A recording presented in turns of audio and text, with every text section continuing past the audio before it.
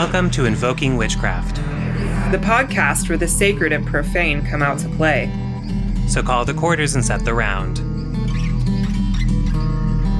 It's time for another episode.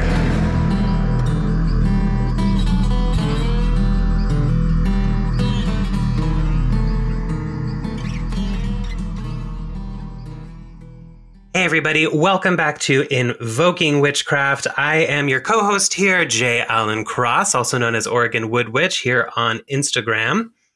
And I am Britton Boyd, also known as Archaic Honey on Instagram. We are coming at you today from the past. So by the time you guys are listening to this, we are way past this. But this morning was the presidential inauguration of our new president, Joe Biden, which was exciting. I'm just happy it's not Trump. Biden has a lot to do, and I'm hoping that we stay the course. We have a lot of work to be done, and so we are hoping that will come through. Did anybody else notice the fact that Kamala showed up right at 11:11? I think that's kind of important. We'll throw that out there, but we'll see. Hopefully, by the time you guys are hearing this, the world is a much better place. So, just slightly more peaceful, not having somebody being so antagonistic and violent at the head of our country. Absolutely. Biden is not perfect, but oh God, so much better. So much better. It's going to be an interesting transition. And I'm noticing, like, just in myself, in my own brain, I'm like, oh my gosh, we don't have to deal with another 4 years of Trump. And like, that's taking some time to settle in. Yeah, there's hope and there's a lightness to it. That's really important. And I think we're all feeling it across the nation right now, which is good. I am too thinking that the transition is going to be a little odd for a while, but I do, if I have anything at this point, it's just hope. Yes. In other news, you have had a very interesting development in your life the past few days. And can you tell people about the major changes you've been making with your fashion? Right. Yes, y'all. After 35 years, I finally invested in a pair of sweatpants. Yes. She has arrived. She has ascended. I have finally arrived. I have finally ascended. I don't know what it is. I think it's like an Aries trait. My astrologer told me this when she looked at my chart. She's like, you're not a person who's very concerned with comfort and like luxuries. Like, you know what? You're right. So one thing that I have been working on this winter is really taking care of my home and my space and my comfort and like emphasizing that. And it has been a major game changer in how I approach like winter coziness and whatnot, because I struggle in the winter time. I don't know about you. Do you struggle? I do. And for me, I think as Aries people, where we're such an intense, cardinal fire sign, we really miss all that light and that heat and everything. So I find that, I do kind of the seasonal depression thing a little bit. But if I can be around fire, it helps so much more. Like if I can build fires or like sit around a fire, it helps. Yes, that's my goal when eventually I find my next house. It's a must. I must have a fireplace. I love tending to fire. Yeah, so I think it's just about the light and the warmth really just kind of helps, recharge that a little bit. And I think too, especially during this time of winter where we don't get to see a lot of people, especially with COVID and everything happening. Someone the other day posted something, I believe it was Lola Venado on the Instagram, posted something along the lines that fire signs need kindling. Yes, and the kindling comes from like people and loving kindness and gestures and things like that from those around us in order to produce the light and the warmth that we ourselves kind of bring into the world as Aries people or as fire sign people. Yes, we do need a fire to tend to, like in the literal sense, which is like really healthy for us, but also in the metaphorical sense. And that's what I've been doing this winter. And that's what buying sweatpants has done for me and changing my life is tending to that like inner fire and making sure I'm cozy and like comfortable, because I will just ride out through most anything and just deal with the discomfort and just kind of be like numb to it in a way. Yeah. No, I mean, you are hardcore. I've always thought you and I are very much alike, but also out of the two of us, like you're the one that's going to actually live in the woods and like wrestle a bear with your bare hands for your dinner, and then sleep on a plywood board just for the hell of it. So Right? I'm very glad that you've joined us in sweatpant land. Oh, yeah. Absolutely. Yeah. And I do hope someday that I can, in a friendly way, wrestle a bear. It's one of my bucket list life goal things is I just want to have a rough snuggle with a bear. It'll be like Tiger King, but it'll be like Bear Queen. Bear Queen. There'll be like a TLC channel about you or a weird Netflix documentary. This woman wrestles bears. This woman wrestles and cuddles bears. What's new in your world? Right now, not a whole lot, to be honest. I am doing the full-time witching as we are. I'm also prepping for the book launch to be coming out. My book drops May 1st. I think this podcast will be out before then, so definitely pre-order it if you can. My book is American Brujeria, but that's exciting. So I've been doing that, and I have been working on book 2, so we'll see. What? Book 2? See, yes. You can't give us any spoilers, can you? I can't give you any spoilers, but I can tell you it is going to be completely different from the first one. I'm going with a completely different topic, a topic that I think is very, very necessary right now to discuss. Ooh. And something that I think a lot of people is going to find very helpful because it's knowledge I've been trying to get out into the world, but it's hard when there's only one of me trying to spread it to the entire world. So I'm hoping that if I put it all into a book and then send it out into the world, it will happen a lot faster than me doing workshops of 20, 30 people at a time. So, right. Is it going to be your anti-glitter manifesto? That's actually book 3 I have planned for. That's where it's all going to start, is going to be book 3. Book 3 is going to be saucy. I already have that one planned out too, because I'm a Virgo and we like lists. And so I have many lists and outlines. Well, I am so stoked for you. That's exciting, writing another book. Yeah, it's going to be good. And, down that line of books I have planned, eventually I would like to do a book of home defense or protection magic, because it is something that I really do love to practice. It's one of my most favorite types of magic. And it is today's topic that we are going to be discussing is home defense. Protecting your home. Last week we talked about personal protection, but now we're coming into actually the home protection part of it, which is really important because hexes aren't always just cast on us as people. They are often cast on our homes as well, and our families and our living situations or our businesses. So when we say, home defense, this can also be business defense, any sort of space that you are wanting to protect against that, because a lot of different spaces, whether they're your home, your business, a place you like to vacation to, whatever it is, these are all things that are pretty much hexable. The moon is not hexable, though Witch Talk will tell you differently. We need to learn how to defend these places. So that's what we're bringing you today.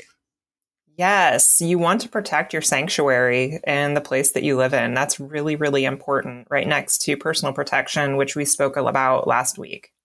Mm-hmm. And these two things go hand in hand, because you have to remember, too, that when we do protection magic has a bit of a consciousness to it. It has decisions it needs to make. It has things that it needs to take in consideration as well in order to really do the job you're requesting of it. So if we don't have personal protection in place, then our home protection has to work doubly as hard to protect us, versus if we are at home and we ourselves are protected, then our house wards can take a bit of a rest, which can be nice. So you don't burn them out too quickly. You don't, run them down as fast. So making sure that we do both is going to be very important, because then they help one another. Absolutely. So where should we begin with this discussion on home defense and home protection? Kind of like last week when we were talking first about our own personal energetic immune system, our homes actually have something very similar. We have two different sort of layers of spirit protection, because you have the spirit of the home, and then you have house spirits. And that sounds like I just said the same thing twice, but it's a little different, because you have the spirit of your home itself. All things collect energy over time, and given enough energy, they kind of create their own consciousness and become alive. And things like our Mhm. homes tend to be very old. They tend to be full of memories that kind of make this spirit. And a lot of people don't realize that the home itself has a consciousness to it. You know, it's built from things like wood and from stone and from all this stuff that is very natural, has its own vibration, has its own consciousness. And then we fill it with Mhm. memory and energy.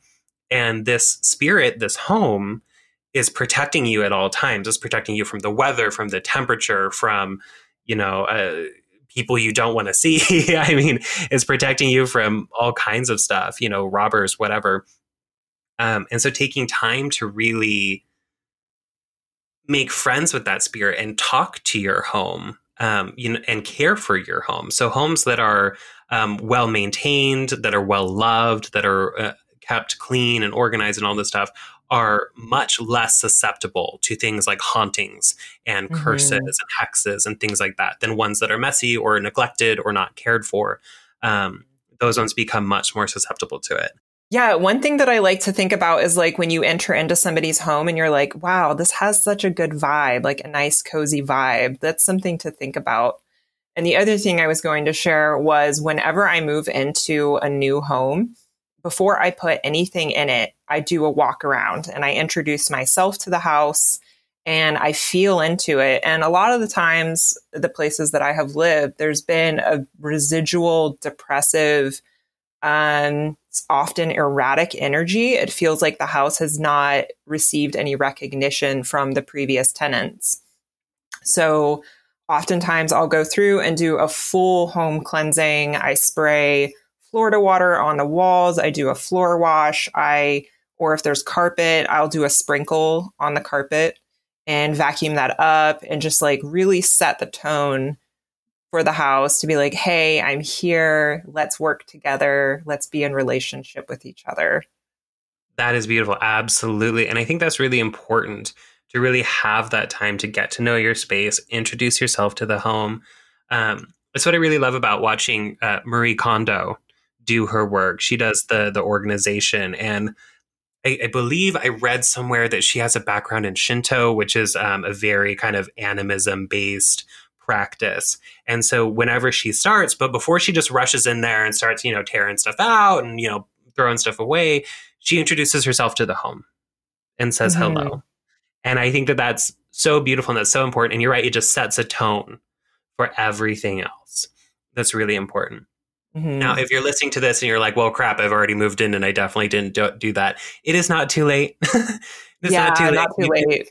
yeah, talk to your home, clean it, do whatever it is that you need to kind of um, make it an ally in your life. Mhm. Your home is something that you should be working with. And I definitely tell people to talk to their home. You'll feel crazy and it's fine, but you can talk to your home. That does help.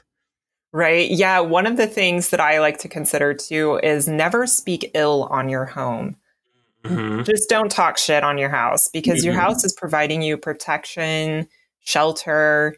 And even if there are things about the house, like I have a tiny bit of a mold problem in my bathroom and I like take care of that and tend to it. And I'm in conversation with my landlords to get it taken care of. And even though that is a problem and irritating to deal with, I don't ever say to my home, oh, you're a piece of shit. Right. It's like you if a know? friend of yours like got sick or, they started growing something on themselves or whatever, you wouldn't be like, you're terrible. I hate you. You'd be like, oh no, let's fix this. Right. Right? You wouldn't be like, I'm done with you. Yeah. Ew. But then on the other side of that coin too, we have, as opposed to the spirit of the house, we have house spirits, which are slightly different. These are spirits that inhabit the home. They might be, deities or spirits that you work with that relate to the home and the hearth. St. Martha is one that tends to show up in kitchens and homey places because she was definitely about the home and making the home and providing, food and Mhm. comfort and shelter and things like that in it. Hestia is another one. Yes, Hestia. She's Hestia. wonderful. I love her statues so much. I saw one at Pantheacon and I'm like, who is this person? She's Yeah. gorgeous. Hecate is another one who may be looked over as a home guardian deity, especially doorways, which we will be talking about later. Doorways are really, really important. Absolutely. Yeah. Back in the day, there was a lot of Hecate statues found in the homes of, ancient civilizations. I'm trying to remember specifically where. I want to say Thrace, but I think that's wrong. It's been a long time since I've studied anything Greek. Hmm. The Hellenic period. Yes, round in there. Yeah, so she comes up a lot too in this homework, which is great. And then your house spirits too can be also spirits that are simply dead humans that are very interested in you and what you're doing and want to inhabit your home. As long as they're friendly, that tends to be fine, and they can also help to protect it. A lot of the times, too, doing the paranormal work that I do, we find previous owners of the home or builders of the home that deeply loved it, that have decided to stay in the home. And those can also be powerful protectors and guardians of the home. Even if they're not specifically protecting you, they will protect your home, which is huge. Mm-hmm. Yeah. So, how would we want to tend to house spirits? We would want to definitely feed them and care for them and kind of invite them in, right? Absolutely. I would just, because I'm always down to pairing things to their simplest fashion. I think definitely holding gratitude for them is huge. And also, when we think of offerings and stuff like that, people think of items or food or whatever, but offerings too can be things like maintenance and labor that you put into it to making sure that the house stays, intact. Like you're talking about addressing the mold problem or making sure it stays clean, it doesn't get pests or things like that, can also be acts of service and acts of offering and devotion to these spirits. But I think too, just talking to them is huge. Acknowledging their existence is very empowering for them. Otherwise, they're just kind of like, if you were doing a job every day that nobody recognized you for, you would probably get sick of that pretty quick. But as long as we can kind of have that recognition, I think that's important too. Totally. I like to find objects that were left in the home. Like if I had just moved in, like I found a whole stack of rocks outside my front door. So that has acted as a bit of a ward and kind of like a focal point for house spirits and whatnot. Yeah, kind of like what do they call it? Like a cairn? A Karen. Yeah, where you put up all the rocks and it's kind of a monument or whatever to them. I like that. Yeah. And I also just like to erect little shrines around my house. It doesn't have to be anything crazy. A lot of the time, it's just like a small bowl and with a stone or something like that, and just kind of setting little wards around the house. Little things. And I like those natural wards too. That kind of reminds me too. There was one spell from a Scott Cunningham book. I believe it's the Earth, Air, Fire, and Water, where he talks about getting like either like a bowl or like a ceramic crock that you fill with pebbles and use that as a ward outside, because it like weighs down the magic coming at you, and it kind of like grabs it and just kind of like grounds it down, which is really effective. People overlook just regular stones, just regular rocks, Right. as being powerful things, but they are incredibly powerful, even if they're not crystals or whatever it is. Working with just your garden variety rock, I mean, literally garden variety, can be very powerful with that, especially when they have meaning, like the ones that you have too. Yeah, the ones that you find around the house. I also like to, I found I was digging through the soil and I found a beluga whale little figurine. So I know. So I keep this little beluga whale as like somewhat of a symbol of the house spirit. And I always think of like, yeah, this big beluga whale and like think of family and community and connections and whatnot. Little treasures that the house has kind of accumulated over the years. Yeah, and hidden away for me to find. One time my sister's room in the house we were growing up was always super cold. So one day they decided they were going to redo the insulation in it. And so we tore out all the interior walls and exposed kind of like the inside of the walls. First of all, there was no insulation in it at all. But someone had stuck like pantyhose in around the window for like insulation. And there was like a really old bag of flour from like the 40s or something like that just sitting in there. Wow. So things you find in walls, things that you find in chimneys too, can be really interesting, especially in old homes. And these are just things that the houses have accumulated. Right. A really good friend of mine here in town bought a house like a year ago and began doing renovation work because it was a pretty ratty old house. And they were renovating. And as they pulled away the plaster on the walls, they realized the home was built out of old railroad ties. Oh, And, wow. yeah. And this house was built in like 1900. So there wouldn't have been cars around for them to haul these railroad ties. And my friend was trying to like think about where the nearest, because these were like mining railroad ties. They weren't for like a car, like a giant freight train. Yeah. So they're like smaller and shorter because there's a lot of mining in the area that I live in. And they were like guesstimating. They were like, yeah, they would have had to have drove a horse 20 miles outside of town, picked up the railroad ties, dragged it all the way back, and built the house that way. And it seems like the house was built out of like a sense of desperation if you were utilizing that kind of material. The other thing they said was that whoever built the house had to have been drunk because so much is like off kilter.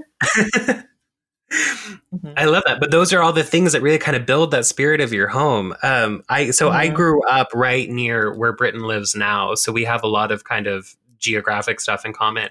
The home that I grew up in, the same one where we found all that stuff in, there was a section through the middle portion of the house where the ceiling was considerably lower than the rest of the house. So like through like the kitchen in my bedroom was really low, and then everything built around it, the ceiling was a lot higher by at least like a foot and a half. And we were always just kind of like, whatever, that's kind of odd, but moving on. We found out later that a lot of the houses during that time started off as railroad cars. Whoa. That were built onto. And so that section, that middle section of the house was the railroad car, and then everything else around it, that's why the ceiling was higher, was because it was built onto a railroad car.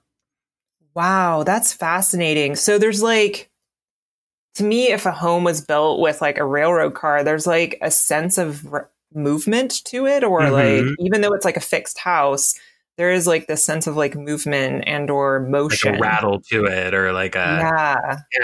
Yeah.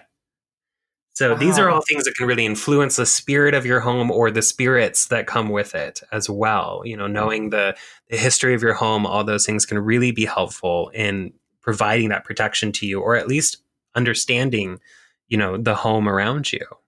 Mm-hmm. Yeah, it's also a friend of mine, their mother bought a home in, I think, around Brownsville. It's on the Willamette. It's in the Willamette Valley side of Oregon. And their house had several additions built onto it. But the primary center of the home had been the meeting house for the whole town. It was like the meeting hall when the town had just been built. So there was tons and tons of old history in this house, but somebody had been murdered in that home as well. Way back in the day. So I think that's something else to consider, is like what sort of deaths and things like that have transpired in the home that may leave a residual effect that you may have to deal with later. Absolutely. Because everything from that murder could have an effect on the home, whether just a stain on the energy or an actual haunting. And even the fact that it was a meeting place, that repetition of people gathering in the home over and over again can kind of ingrain itself into the energy of your home. And then that's when we get something called a residual haunting, which is when an event that was either repeated over and over again or was so traumatic that it kind of gets stuck into the energy and then gets replayed like a movie projection over and over again, which is a very common type of haunting that we run into and can definitely affect your home as well. Wow, that's fascinating. I love learning about this haunting business since I don't know very much about it, to be honest with you. We might have to do an episode on it. It's a weird field for sure. Absolutely. So we'll have to do that, but that would be good. One of the other things that we wanted to talk about too was kind of some thresholds or entrances of your home, because if your home is going to be attacked, or the inhabitants of your home is going to be attacked, it's going to need to enter your home. People who are working magic against you are pretty much the energetic or spiritual equivalent of intruders. And so there are certain areas in the home that we need to focus on the most. And I think the first and foremost, kind of most important one is going to be your front door. Yep. The door you go in and out of the most. Yes, that is a good point too, because a lot of times whenever I say something like a front door, people automatically ask like, well, which one's my front door? Because like, we have the one that faces the street, but my family comes in this side the most, or things like that. And I think it depends on the house, and I think it depends on kind of your path too, because like in feng shui, you would use the door that's closest to where your house numbers are. But I think for this purpose, I'm with you that kind of the door you use the most to come into your home. Right. Yeah, I have so many friends that don't use their front door. Yeah, no. Yeah, those ones are rarely open. So you want to go for the one that's open the most, the one that has the most traffic coming in and out of it. That's going to be a really important one. And when it comes to your front door, you can do all kinds of things to protect that area. Not only is that going to be an area that you want to set your wards most prominently is going to be around the front door. But one of the ways that I really like to work with the front door is doing a wash on it. Oh, wonderful. It depends on what it is. Like if I'm trying to keep away like, the Rona or whatever, I'll use just like a real nasty like garlic concoction in the water that's just stinky as all hell. And I'll use that to wash it down. Or if I'm like, we need to protect against some spells or whatever, I'll use like rue, like a rue infusion to wash it with. And that's something that's really easy that not only kind of helps to kind of cleanse that area where you enter your home, but also to protect it as well. Now, I'm sure somebody out there is going to be wondering this. Do you wash the front and back, or do you just wash the front? Or does it depend? It kind of depends. Normally, I just wash the front unless I'm like really meaning business, and then I'll do both sides. Okay. What I tend to do the most is I will wash the front of it and like the frame around it, and then I'll also scrub the stoop or the kind of the path leading out from my door towards the street to kind of have it kind of push that direction kind of out and away from my door. Right. And then from inside, like what I would think to do next would be to do like definitely wash it down, maybe some Florida water, and then do like home blessing. Like I have a home blessing oil that I love to use or fiery wall of protection. Yeah. Like that's one of my favorites for doorways and entrances and any home protection. Fiery wall, because I want my protection to have a bite to it. Yes, I think that's really important too. So when we're talking about, putting together our magic and our wards and things like that to protect our home, taking into consideration, do you want it to just block an attack, or do you want it to bite back? Because for me personally, that's kind of the difference between having a brick wall or an electric fence. Like I would personally like to have both when it comes to it, but that electric fence is going to be really important, because if someone is going to be testing your boundaries, testing your home for weak points, I want them to only test it once and then never come back again. So I always make sure my protection is very bitey, because I don't want to give them that time to kind of skulk around. For sure. Love some fiery wall of protection. So what are there are so many entrances into the home, and it's probably some entrances that we aren't even thinking of. What are some other spaces? Windows would be next, right? Windows, kind of like your secondary entrances would be things like windows and your chimney. And what's interesting is back in the day, they had all kinds of ways of kind of protecting against witchcraft that were built into your home. So there's, I think on the East Coast, there's a thing called like a witch window where they're tilted slightly, because there's all this lore that like witches and evil spirits and stuff like that can only go in like either straight lines, or they can't back up or things like that. So if the window is tilted, they can't come in through it. Interesting.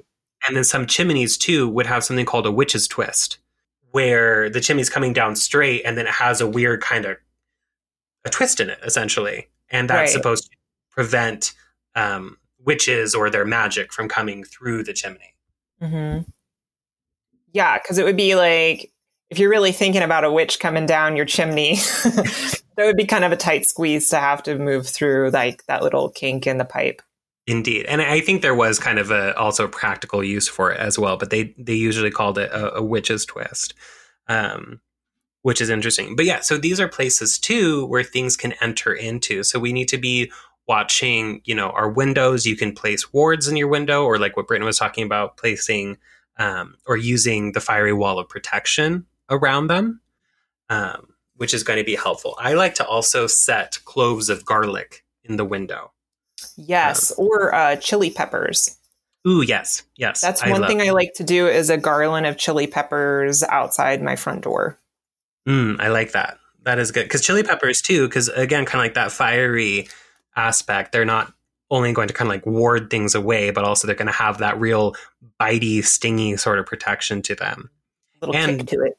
And both of them are sacred to Saint Michael as well, who's very protective. So chili peppers, garlic, angelica, things like that are all sacred to Saint Michael. Cool. I didn't know that. Yeah.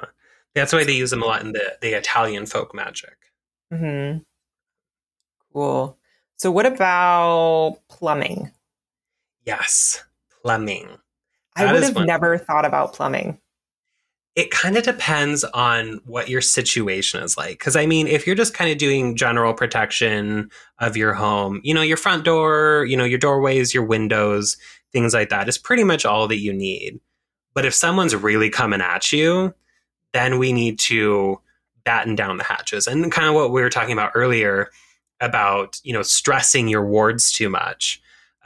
We don't want to lock down the home too much, because then that's so much energy that is being expended. So for the most part, things like your plumbing, your electrical outlets, your, holes in the home that may be created by like, pests, mice or whatever, are things that we don't generally have to worry about unless we know, it's DEFCON 5, someone's coming after you. Then is a time to really worry about those ones. Mm-hmm. So don't be too concerned about it. Right. Yeah, for sure. And then we have cracks and like pests, like mouse holes. Yeah. Things like that. Yeah. Those little ones too, stuff can really sneak in wherever there's an opening. So just kind of being mindful and knowing your home too. Where do you have openings, and making sure to then, of course, you were talking earlier about doing that necessary maintenance to care for the home so that there isn't holes and cracks and things like that in your house where this stuff can get through. Right. Is really important. Yeah. So if you do have like a pest hole or a crack or somewhere in your home, you might stuff a little rue in there. Mm-hmm. Or even like bay leaves to me are like super all purpose. I love bay leaf so much. You might stick a little bay leaf in there and you can write on them. And write like a little protective note. Absolutely. And it's interesting that you bring up bay leaves too, because this is something I wasn't even actually thinking of when we came on here. So when it comes to home defense, I guess it's not always necessarily against other witches. There's a whole sect of magic that protects your home against lightning strikes. So hanging bay in the home was said to do that. For places, now this is a hard one, but if I have someone who is facing domestic violence and they need a little more time before they can get out of the home, I will give them magnolia seed pods. Interesting. That have been wrapped in red thread as kind of a ward in the home against that. Now, of course, if you are facing domestic violence, do not rely on this. Please do seek help and get out if you are able to. But if they just need a couple more days or whatever it is, and they need something to cover them during that time, that is something that I will give them as well. But yeah, hanging wards, things like that, you can put those things in chimneys too, because it was said that, the spells would come down through the chimneys. It's very old school to put things up in your chimney to protect against that, whether it's like an old boot or witch jars would be put up there. Or I have another book, I'm trying to remember the charm, but it was I believe it was like a chicken heart full of pins and needles that you would hang up in the flue that would reverse all magic that was sent to you. I'll have to find that book. Oh, that sounds powerful. Yeah, that was interesting. So there's a lot of old kind of folk techniques for protecting in that manner, which is good. I think one entrance we're forgetting about is the back door. Yes. Yes, the back door is also very important. Yes, back door is very important because that stuff will sneak in through every doorway. Yeah, and when you're doing like a home cleansing, which I think cleansing is like the preface to protection. So you want to do a cleansing before you start laying down protection. And when you're cleaning your home, I like to go from front to back and then from back to front. Is that the correct direction? Maybe I may have said that backwards. I always go backwards. So if I'm cleansing, I go from back to front to send it out of the home. And if I'm bringing something in like love or protection, then I'll do from front to back. Back. Right. Yeah. Okay. You said it right. Thank you. My brain is not the best functioning right now. And that's You're doing great. You're doing great. Those ones, I always mix that stuff up too. But yeah, that's an important thing for people to kind of take into consideration is the directions of things like, cleaning, cleansing, protecting, stuff like that. Our directions can be important because not only is it things like going from back to front or front to back, but also things like clockwise to bring stuff in versus counterclockwise to send things away. Those are all things to take into consideration when you're doing both cleansing and protecting. Mm-hmm. Yeah, whenever I do like cleansing in my home, I'll open up, or first I will smoke my house with like big sage, not white sage, or I'll use cedar, and I will smoke box, like hot box my house. And then I open up, and I do it counterclockwise, and then I open up all my windows, and then I start getting a little excited. I'll be like, just like, get the fuck out, get out of my house. You're all gone. And then I sprinkle salt in my windows and around my doorway and like shut it all up.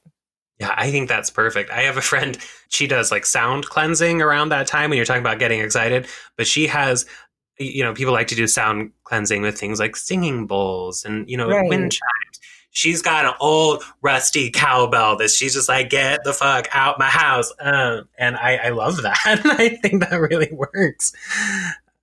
That's also a Scottish tradition around the New Year. Oh. Folks will get like all their spoons in pots and like rattle them around the house to scare off any negative spirits. I love that. Just a big bunch of clanging noise. It doesn't have to be like, it could totally be a beautiful singing bowl. But to me, that almost feels like you're bringing in positive energy. And if you want to like push out bad energy, you're going to be using like your pots and pans to like scare something away. Yeah, I want to startle it. I want it to get moving real quick. I'm just chasing the devil out of my home. Yeah. So do we want to talk about getting into good cleansing and protection routines and what that would look like? Totally. Absolutely. Because a lot of times I think people overthink this or they try and overcommit. And it kind of, again, it depends on who you are. Like if you are a public witch, then you are, like you and I, we have to focus on cleansing and warding a lot more than your everyday folks. Mm-hmm.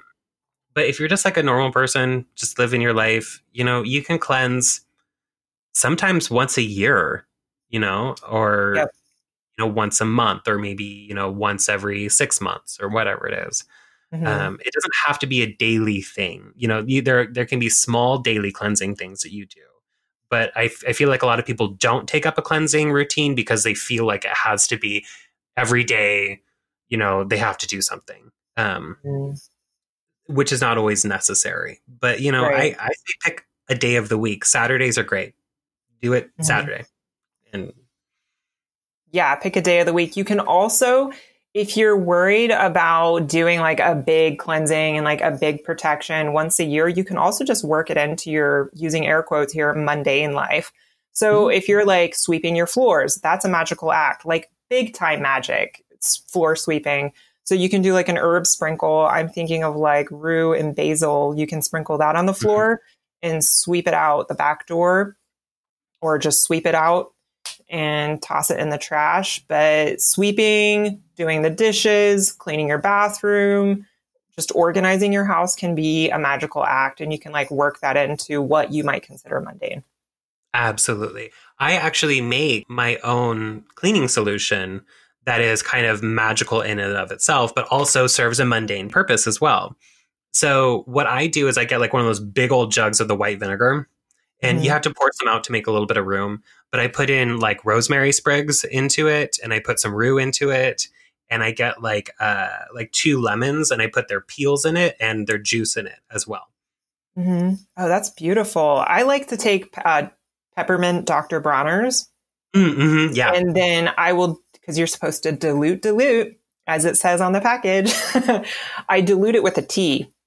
And in the tea, I will put rosemary, rue, angelica, or just whatever I'm feeling.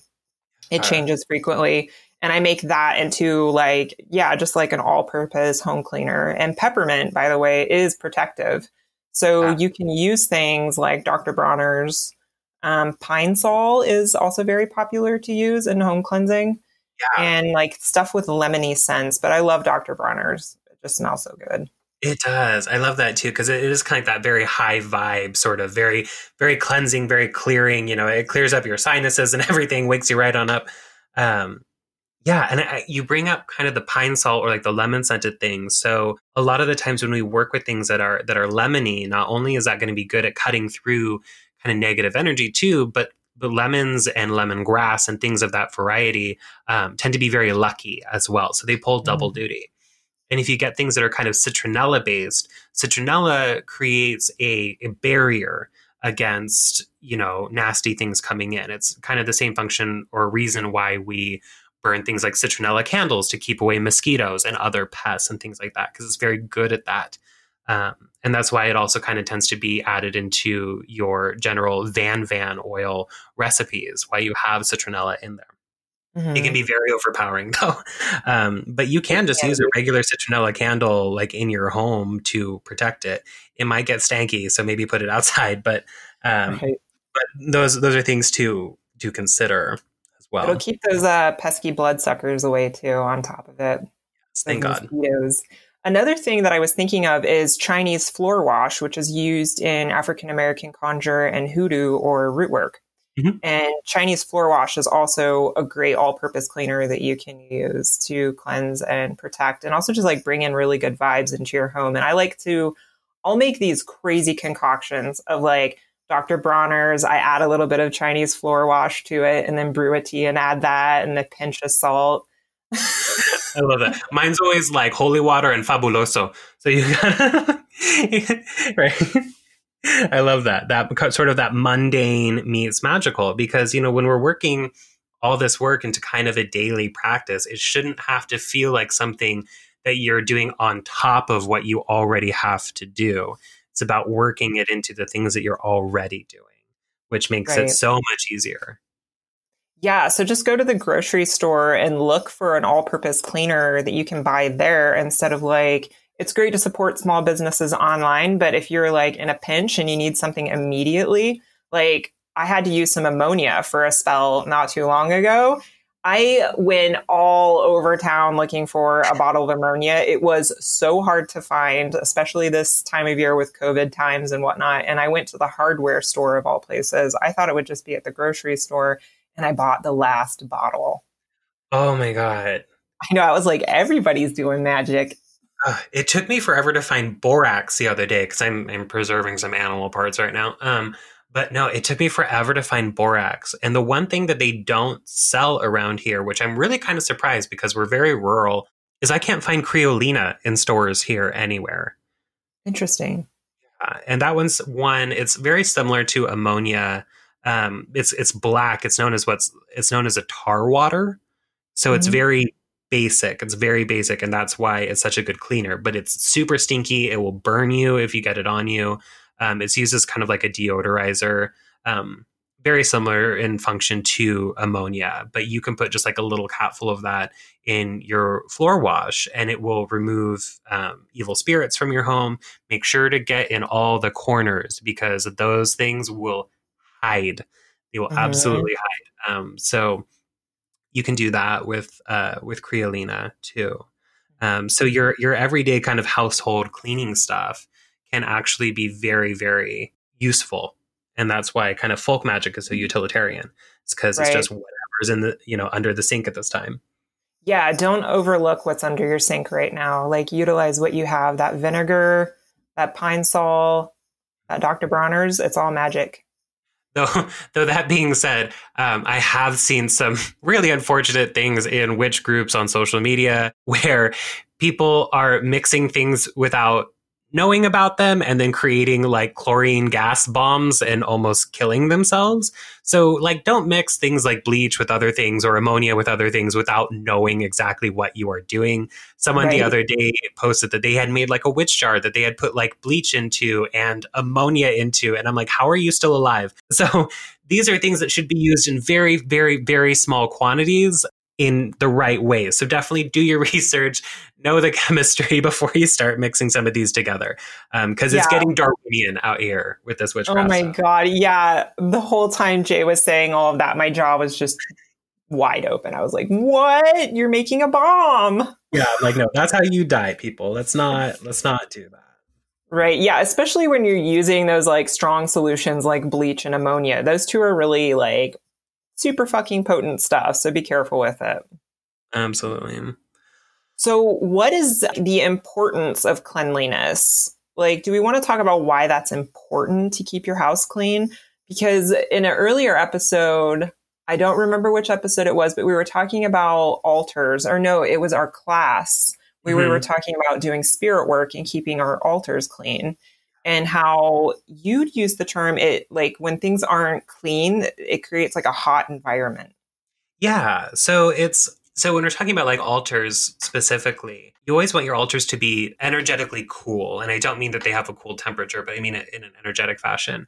And the reason for that is because cool energies and cool altars will bring forth good spirits, things like your ancestors, holy spirits, things like that.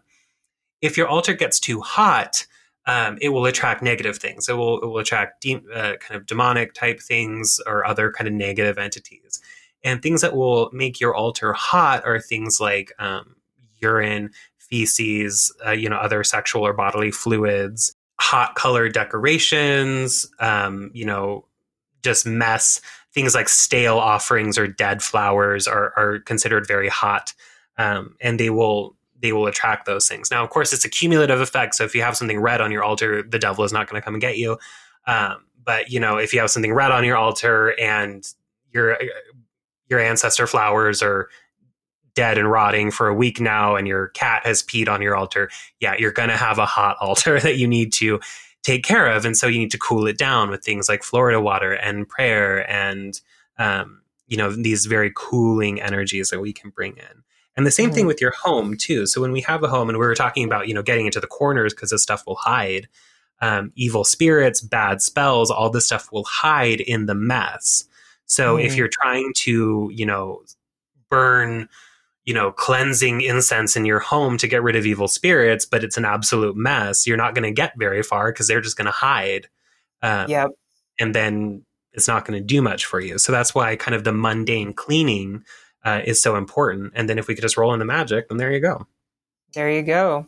Yeah, I like to think of all the places that I might hide in a house and make sure that if I'm smoking my home, because I really love using smoke to help cleanse my home, I'll take like a fan or something to move the smoke around, and I will open up all my cabinets, all of my closets, and make sure that smoke gets in there too. Get in all those cracks and crevices. Don't forget about them. Yep, under beds, all that stuff. So we want to talk about warding the home. Yes. Do you have a fave method or one that you just absolutely love? Right now, I have, and I love it because it's so simple and it's also beautiful. My little ward is a evil eye bead, a string of them that I hang in my front window, which is right next to my door. So my giant front window also acts as like part of like my front home defense. So that's one of my little wards. I also like to, and maybe would this be considered warding? I like to turn mirrors facing out. Yeah, absolutely. To deflect things. That's especially good if you are perceiving or expecting the potential attack from somebody. It'll like bounce off or be deflected. Totally. I love that. Yeah, I'll wash mirrors with things like Rue for that, just to kind of give it that extra sort of reflective power, that extra reversal power. And I like too, you're talking about hanging wards. And, wards they can be set on the ground. They can be all kinds of stuff. I really like hanging wards because they can communicate with you, where if they fall or if they break, it's a sign that they've been used up and need to be replaced. Mm-hmm. You have a really beautiful hanging contraption in front of your house. I do. I am a huge fan of a hanging ward. And when we get a house, my husband is an interior designer. So I have told him he can decorate the inside of our house however we want. However, the porch is mine. I love all kinds of dangly protective things. But at this point, I have so many of them, I don't know which ones are actually active anymore. I just keep adding them. So I just have too many. But yeah, so I love a good hanging ward. Yeah, I used to keep, and it's kind of a creepy one too, so it'll like scare people away from your house, is I would hang a bat nut. So a bat nut looks very demonic. It looks like a little devil. It's really cute in my opinion. But you can poke a hole through it and string it up and hang that by your front door, and that's protective. That's one of my favorite things to do. Yeah, bat nuts and other types of plants or things like that we can set up are going to be really important too. And that can be either something that, you've hung up these plants to dry and just their sheer presence can be very protective. I know somebody who I'm hoping to have on the show soon who hung up stems of roses with the thorns from their ceiling in their home when they were experiencing a haunting, and it protected them and removed the haunting. Wow, that's beautiful. So you can use like thorny plants too. You can use poisonous plants. Just again, be very mindful if you have pets, small children, things like that. If you're going to hang bundles of poisonous plants, they're very good at not only defending, but also sending back and reversing evil spells. Those ones are good to use as well.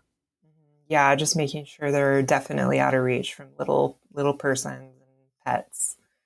My dog, she loves to get into all sorts of things.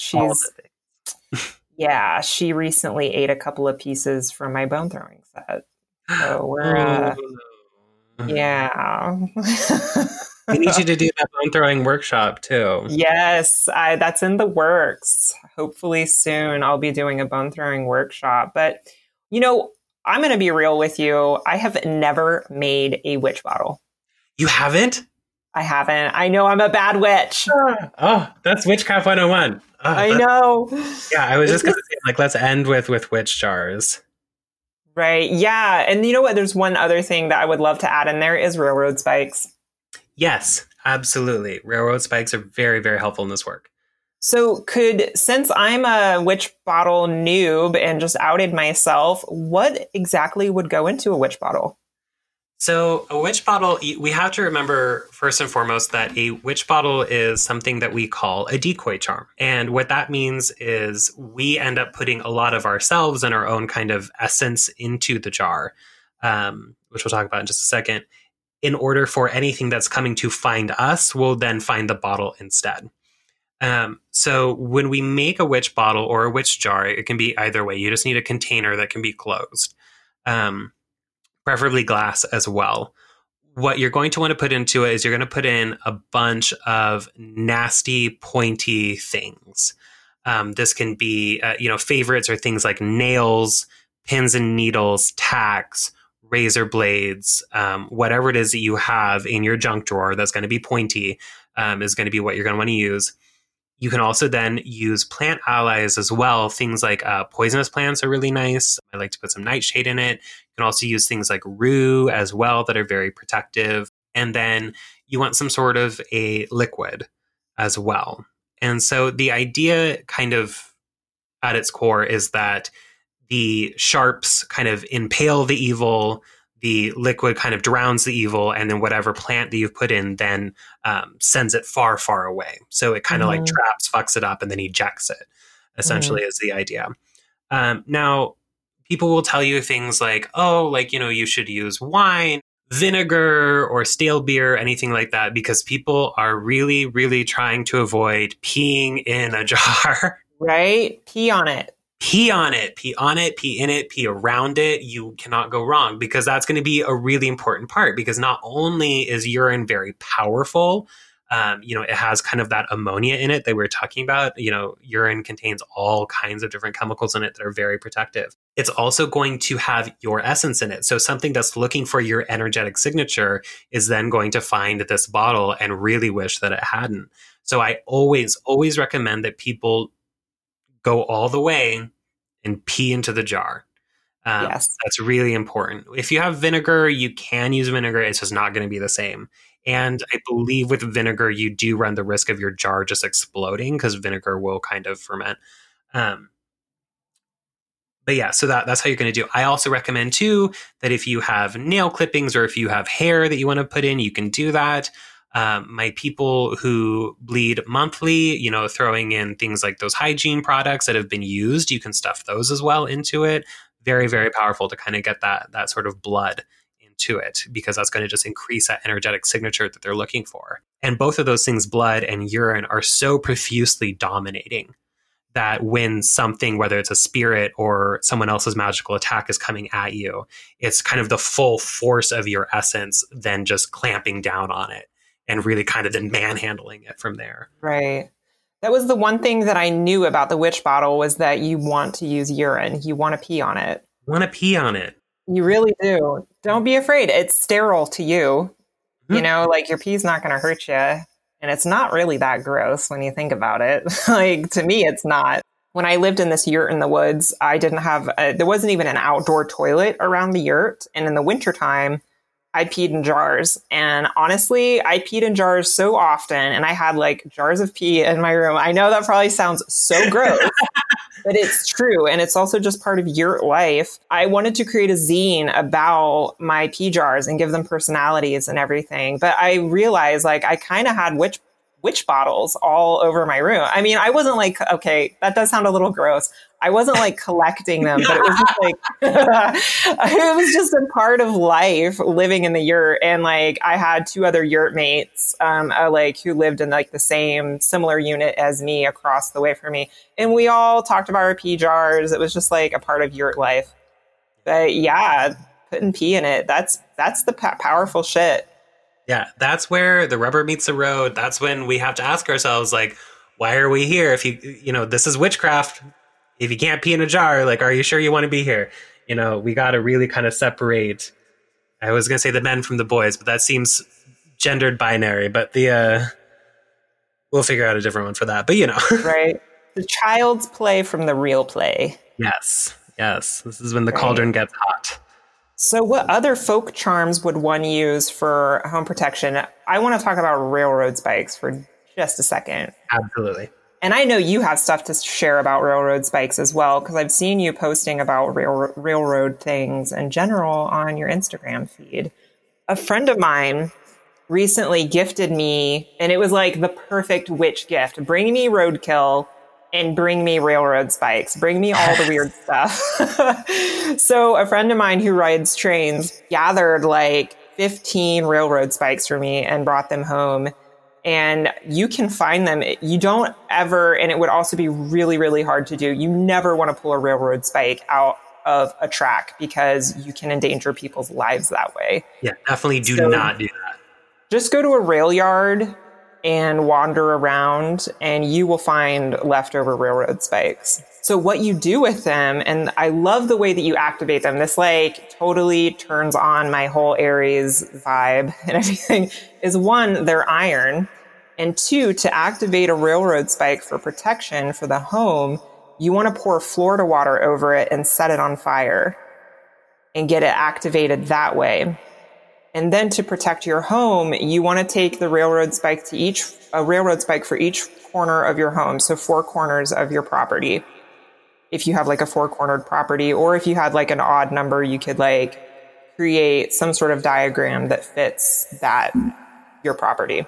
Mm-hmm. And then you nail it into the ground and you pee on it. And there you go. Your home is protected. Not just from like intrusion, but it also like gives you home security. Mm-hmm. And like make sure they're grounded and rooted in your home space. Absolutely. Because not only is iron super protective, it scares away, things like ghosts and a lot of kind of mischievous elemental things that might be causing you problems. Iron is super, super protective, but also at the same time, nailing down your property is so important because not only are you creating a boundary and saying, this is mine, I have nailed it down, this is something that I own. Also, anyone who is then going to try and uproot you or lift your foundations or anything like that, it's going to be so much harder for them because railroad spikes are meant to withstand freight trains, literal freight trains. So if you can nail down your property, your space, then it's going to hold up so much better to magical attack and things like that. They may try and uproot you or kind of, throw you out, or, if people are going to try and hotfoot you, anything like that. Having these spikes in place are really going to help you hold your ground. Mm-hmm. Yeah, it's really beautiful magic and something that's fairly accessible and easy to do. So yeah, with the peeing on it part, that's where you would go pee in a jar and sprinkle a bit of your urine because you're also just marking your territory. Yeah. I tell people to do that a lot too. If they have like property disputes or things like that, and like pee on it, pee all over it. And also too, like people who are doing kind of like businessy things or protection things too will then like pee in the wash that they like wash their stoop with out front of the home, because then that's very much kind of claiming your space too. Like, this is my area. No one else has, sway over it. Then we can also use things like horseshoes for the same idea. They're iron. They have a lot of that energy in them, especially horseshoes that have been used. They have the horse energy. Horse power is so intense that kind of having that energy put into the horseshoe, something that's already iron, is really nice. So I like to put those above my doorways, things like that. Mm-hmm. Yeah, horseshoes are really magical and wonderful to have. They also bring in luck. So not only are they protecting your space, they're making sure your space is bringing in the luck. Absolutely. There's all kinds of folk charms. A book that I really like to use for this is, of course, Christopher Penczak has a book called The Witch's Shield, which is really nice. And then there's another one. I'll have to look it up here real quick. Do you have a favorite protection magic book? Oh, yes, by Jason Miller, Protection and Reversal Magic. Yes, that one is an excellent one. Jason Miller knows his stuff. Yes, okay, so there's this one that I found on Amazon that I actually really love. I've never heard of this person before, and I believe that you can only get this book in Kindle format. Oh, it's in paperback now, which is good.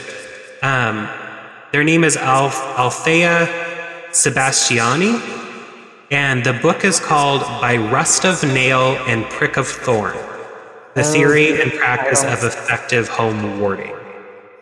It's really good. I have not heard of other books by this person, but I did stumble across this once, and I did order it, and it's amazing. They did a great job with it. So again, it's By Rust of Nail and Prick of Thorn.